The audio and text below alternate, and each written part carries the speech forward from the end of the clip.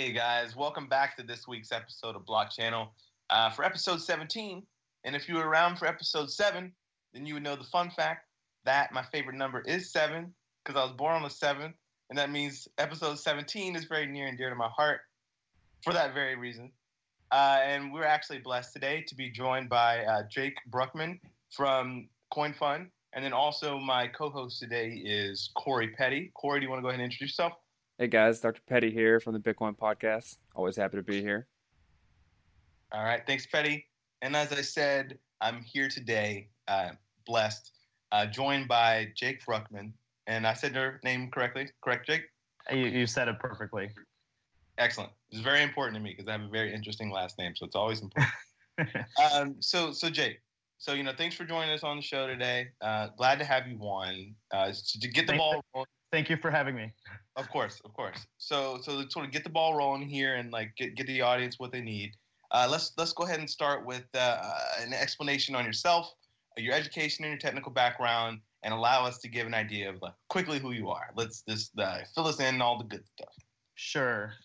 So my background is in mathematics and computer science. I had a double major in that and studied that in grad school. I worked in, basically the financial technology industry in New York for about 5 years, kind of in the hedge fund world. I was an engineer and technical product manager at Amazon for about 2 years, where we were working on kind of ad tech products. And then I was the CTO of a company called Triton Research, which did a lot of pretty interesting research on private technology companies, and what we basically did was we sourced a lot of public data points about these companies and operational metrics, and then try to reconstruct their financial models. And then I've been on CoinFund for about a year. Awesome. So how long have you been in the crypto industry in general? Sure. So my credentials there is that I received my first half of Bitcoin in I think it was about April 2011. And my friend sent it to me. He was a bit of a hacker. I kind of didn't really understand it at the time. I was like, I'm going to try to mine some Bitcoins. And then my laptop got really hot. And I was like, what is this crap?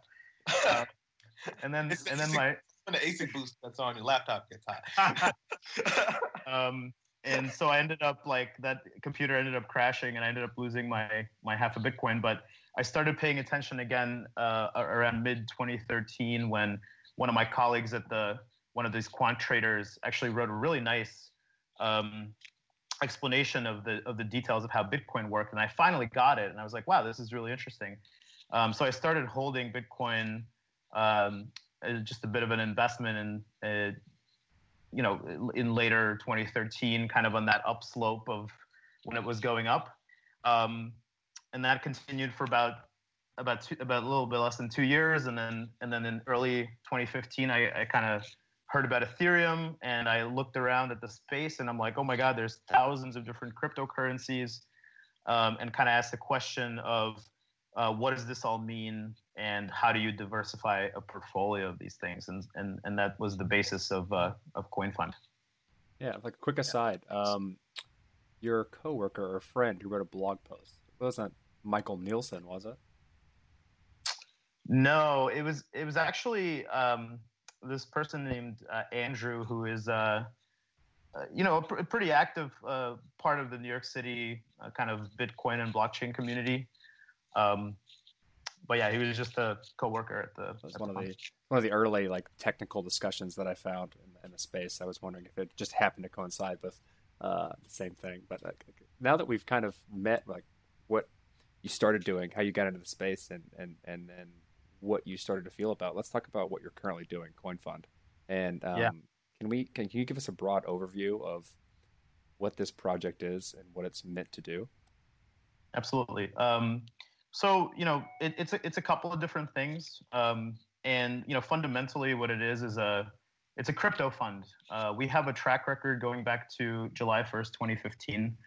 And we basically said, look, there's all these assets. We're gonna really think about what it means to have basically what is now called tokens, and what are they giving you exposure to. And it started to become apparent that they're giving you exposure to early stage growth. I want to go a little bit deeper into that, but I also want to cover like what are the other things that CoinFund is. The other thing that we are is a four-person advisory team. Especially this year, we started working very actively with a bunch of different companies. Most of them are blockchain technology startups in very early stages, could be pre-white paper, who work with us, in that stage between white paper and token sale. And we kind of bring a very multidisciplinary expertise to anywhere from sort of designing the technology of it and protocols, but also thinking about financial structuring of these sales, the economics of the tokens and what they do, and things like that. And the third and maybe most important thing is that CoinFund is it's a Slack. It's an open community for blockchain research. We started in early 2016. We have just over 100 channels separated by project or vertical, and have some really, really great discussions about what's going on in blockchain space in general there. It's a great source of sort of research for us.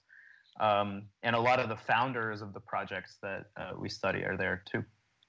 All right, I think that's a good segue to that, and it's how to kind of get back to what you wanted to talk about. Is that you kind of built this because I feel like you think the token is the central idea of what blockchain offers. Is that like and what, like, to you, what is the token? To me, it's something that is kind of the monetary or quantitative association of the value of a project, but it allows you to not only just like quote unquote buy shares of a project, but also have a specific function.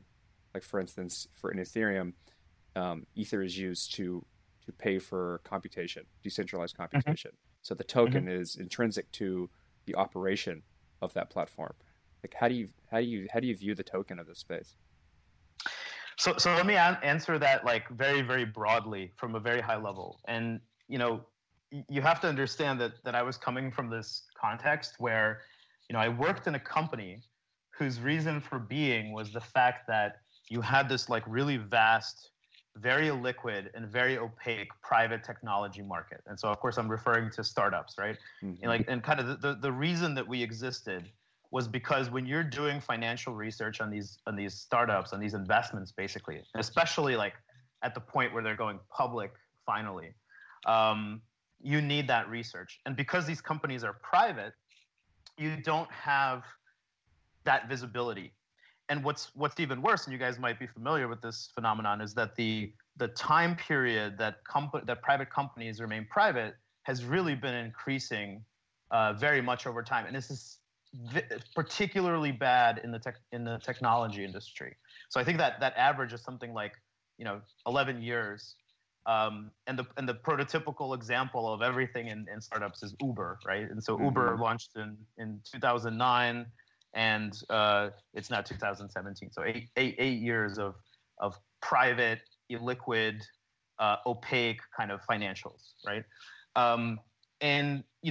And then when these companies finally did go out into the public markets, a lot of them underperformed. And what's basically happened is that for investors, you used to be able to get growth stocks. And now you don't have really that many growth stocks in the public markets anymore. And instead, you have to invest into startups to get growth. But for the most part, the investable opportunity in startups is available to about 3% of the U.S. population, right? It's available to accredited investors. And moreover, right, if you had invested in something like Google in 2005 and you held that, if you held that stock for about 10 years, you would be about 10x, right? So Google IPO'd at something like $75. They're worth something like $750 today. If you were an early investor in Uber in like 2009, you would be something like 10,000x. But you would be illiquid. Yeah. you'd be rich on paper. And so when you come from that kind of like context, right? and then you look at what's going on in decentralized crowdfunding, what you realize is that you're buying assets that are giving you exposure to early stage growth of companies, of decentralized applications, of decentralized networks. And you're getting that growth like so early. You're getting that growth at like white paper stage. Does that make sense? Mm-hmm. And so, the original thesis for CoinFund is like, how do you find digital assets that give you access to that growth? And from that perspective, for example, like it's boring to invest in pure currencies like Bitcoin or Litecoin or Dogecoin. What you want to find is tokens that give you exposure to things that will that have a really strict thesis of appreciation over time, because they're products, they're platforms. They appreciate with utilization of those platforms or whatever else. Got it. So what would you say is one of the most exciting features currently about like CoinFund's product? Well, I mean, I think because you seem like you're very, very attached to the whole like product end. So I'm sure there must be something that you personally hold dear that you like the most. Well, I mean, I just think that I think we were one of the earlier people to recognize that this was a plausible explanation of what was going on, and to form a proof of concept fund that would invest in those things. And that's now called a crypto fund. There are many, many people today who are bringing up sort of traditionally structured hedge fund structures that invest in the crypto asset class. And of course we could probably name like 20 or so in the market. You have VCs today, such as Blue Yard, who have formed VC theses around decentralization. And are also, there are a number of VCs who are looking in investments in tokens. And sort of the reason for why I think VCs are interested in it is because they kind of see now that the traditional method of investing in the private equity of a company that brings up a decentralized network might not work that well, because then you need a good business model for that private company. But what ends up happening is that that company ends up having to just compete with all of the other users of that network on a level playing field. And then the true appreciating investment opportunity is actually in the digital assets of the network itself. Mm-hmm. And so, if there's one thing that I really like about CoinFund, it's kind of like just trying to think about those things and trying to get ahead of how the space, which is so quickly growing and changing, like what is that situation, and trying to get those theses right. I have a somewhat of a question on how you view the space, actually. So we have the technology. We actually now have multiple platforms in which people can create these actual applications that have a token associated with them. Mm-hmm. How do you vet what's good and what's a Ponzi scheme, what's garbage, what's worth your time? Yeah, that's a great question. I mean, that's one of the core problems of this space, right? Is that if blockchain technology space is a financial technology space, and it has an analog to the traditional financial space, then by analogy, what we're really, really sorely missing is good sources of data, good sources of research, good research companies that do the due diligence on these things. And that's one of the reasons why we opened up our community, our research community, is because we know that as a community effort, that due diligence process is going to go much, much better.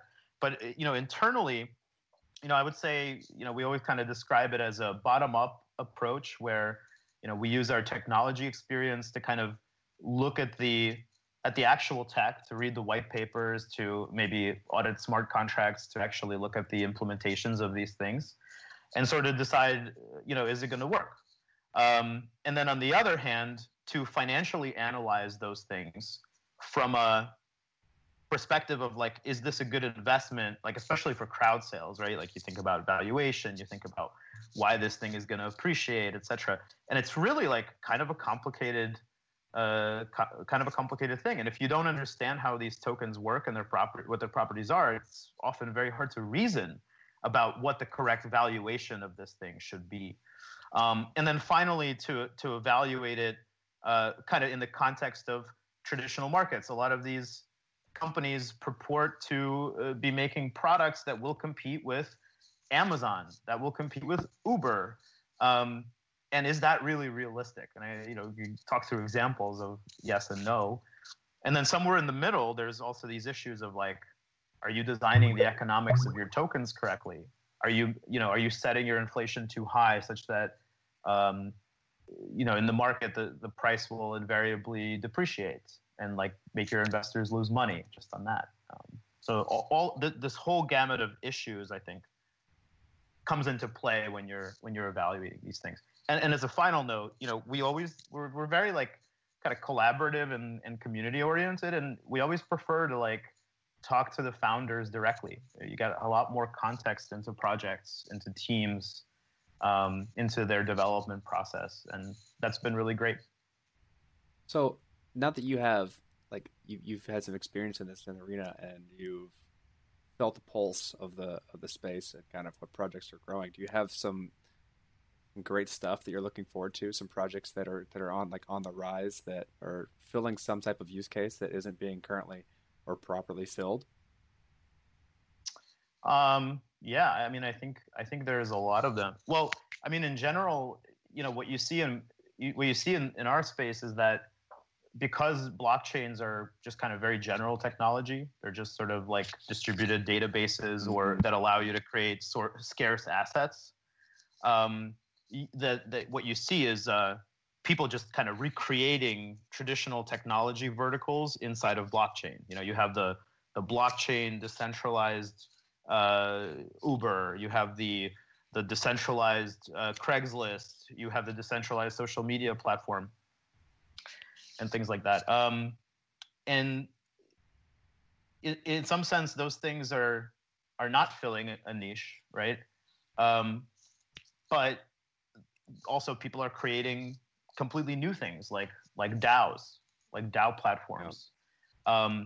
If like I often kind of get to thinking, and I realize that while there's no like quote unquote killer app in blockchain today, it seems like the killer app in blockchain is just kind of investing in the assets, right? And so there's been a lot of infrastructure that has been in development around the act of investing in blockchain. So, you have decentralized portfolios, you have interoperability platforms, you have decentralized exchanges, you have advisory shops that help you get to ICO and design your token and things like that.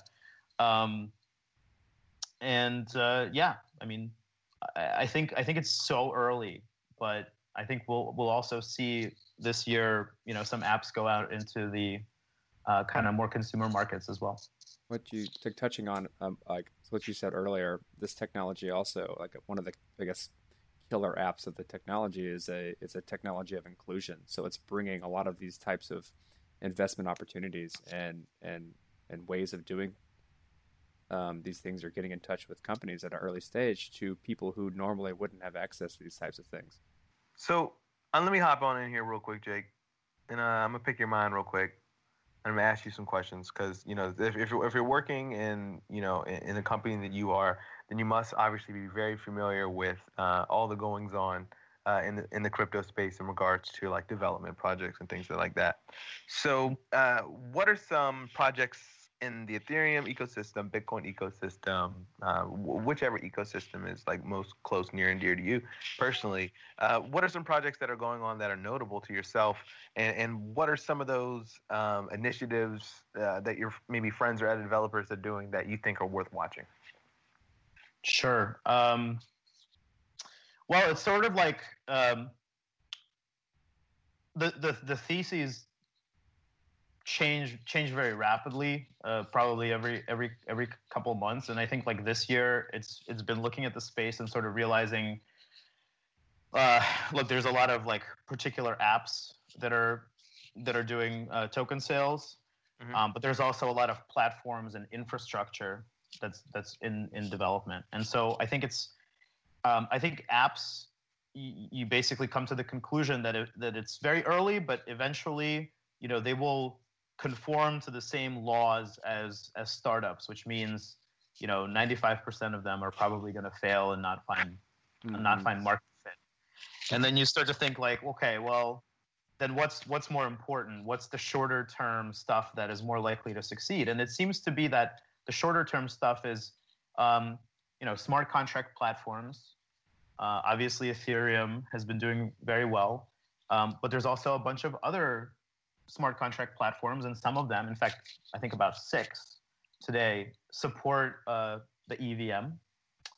And then other completely different smart contract platforms that think about things like formal governance on the sort of protocol.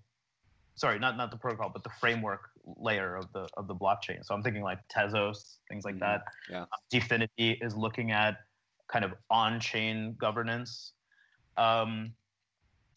Interoperability platforms. So these are like blockchains of blockchains or blockchains of platforms. In some sense, are even more diversified, or kind of like they have a different risk profile than investing in a dApp. Because even if, let's say, Ethereum fails, right, there'll be other blockchains on that blockchain of blockchains, and so there's still a use case for it. So Cosmos, did their sale today. It was, I think they raised about $18 million. Yeah, 17 million in 30 minutes. 17 million in 30 minutes. That's right. Yep. And then there are these like short-term theses that you can say, like, if the entire blockchain space will fail, there's still a case to invest in things like decentralized storage, or like Filecoin or something like that, right? Because in order for these apps to fail, they have to get developed, they have to get tried, and in order to get developed, they need somewhere to store their application data, which would be the decentralized storage layer, right? So there's a case to like short-term invest in that infrastructure, even if the long-term is just completely bleak. So like it's almost too much to follow, because there's so many things that this space touches on. Do you have any like personal sage-like wisdom based on your own experience for people, young developers, entrepreneurs, people who are just interested, to like, what's the first steps they need to take to get involved? How do they get started? How can they hit the ground running? I mean, I think the easiest way to fall down the blockchain rabbit hole, as a lot of people say, is to just kind of buy some cryptocurrency, typically Bitcoin. These days, it would be Bitcoin and Ether probably, and just get a feel for how it works. That's how everybody got into this space, right? By having a basic cryptocurrency be invented, and then really like falling in love with it, and being fascinated by the way that its technology works.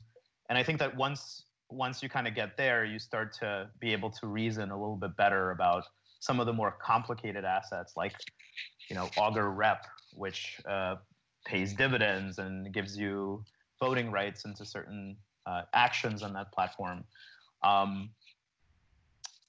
Things like that. So I think it's really easy to actually get a mainstream user onto cryptocurrency, as long as they have a basic amount of curiosity to know how it works.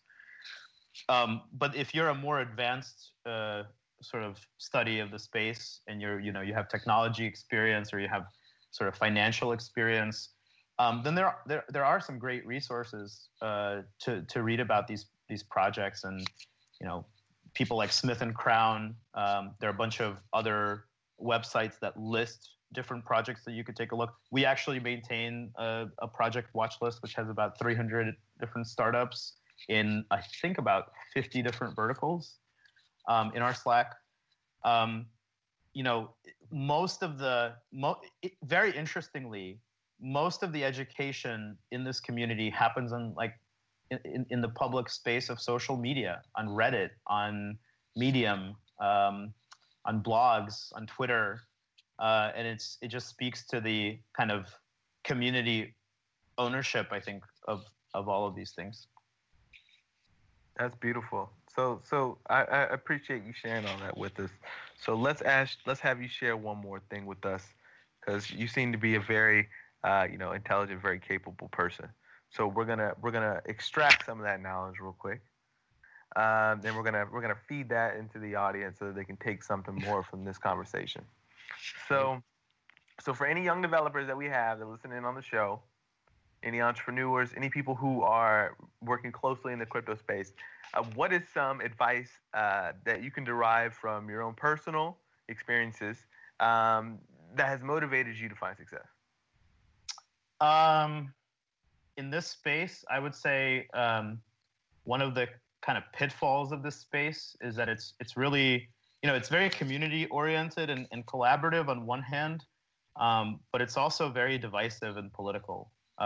There's a bunch of factions kind of vying for uh, for dominance of certain things, of knowledge, of the dominance of their platforms, and I think like one of the most important things that has gotten us through the some of the challenges of this space is to just be logical and be objective, and not to let politics rather than data kind of influence how you think about things. And I think that has been like really valuable. And very very quickly is just sort of like one of the rules that we have in our Slack is like, when you discuss blockchains here, like stick to facts and stick to code and stick to evidence rather than pushing, agendas, whatever Yes. those agendas might be.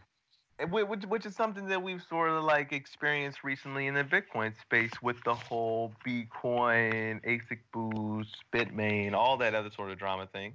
Yeah. Which is basically like people just attacking things without waiting for concrete facts, waiting for concrete evidence, and basically just like making random assertions on people's characters and like making disparaging comments. And a lot of that sort of stuff can be avoided if we stick to the facts, we stick to the code, we remain academic, we make sure we do peer feedback, and we make sure we follow these things closely so that we can, in a mature adult manner, help these things progress forward and make sure no one gets screwed over. Absolutely. I 100% agree with that. Excellent, excellent. Well. Thank you very much, Jake. Thank you for coming on the show. Thank you for coming and hanging out with us and sharing us on everything that you're working on with CoinFund. And we'll definitely be sure to like include all sorts of relevant links in the bottom. I guess before we scoot out of here, is there anything that you want to leave with our audience? Was there anything you would like to let them know in regards to like your company, organization, or something that's for them to check out? Sure. If you guys would like to check out our Slack, you can find it at slack.coinfund.io. We also have a blog where we regularly write some research articles. That is found at blog.coinfund.io. And our community is usually very helpful if you have questions on a particular project or or technology, and it's open to everybody. Excellent. All right. Well, thank you very much, Jake. And we'll include all those links in the show notes. And then moving forward into the future, once CoinFund has continued to expand more, and you guys are offering more neat services as things continue to progress in the space, come on back on the show. Give us Wonderful. an update on what's been coming on, and we'd love to share with the audience again. Corey, Steven, thank you very much for having me. It was a pleasure, and thank you for asking great questions. Yeah, no problem. Thank you very much. Always a pleasure. Man. All right. Take care. Later. This episode of BlockChannel is sponsored by Gnosis. Gnosis is a decentralized prediction market built on the Ethereum public blockchain. Gnosis provides an open source platform for anyone to predict the outcome of any event and plans to drastically simplify the creation of customized prediction market applications. For example, an individual can create a market on a future event such as the outcome of a political election or a company's earnings forecast. People from across the world can bet or predict the likelihood of this event actually occurring. Over time, the market aggregates the predictions from users from across the world, and Gnosis makes real-time market adjustments. This crowdsourced wisdom is groundbreaking as it provides forecasting accuracy and enables a host of new applications to be built on top of it. Gnosis imagines a future in which decisions are as informed as possible by markets which aggregate useful information in an optimal, open, and decentralized fashion. Check out the links in the show notes to learn more about their platform and upcoming token launch.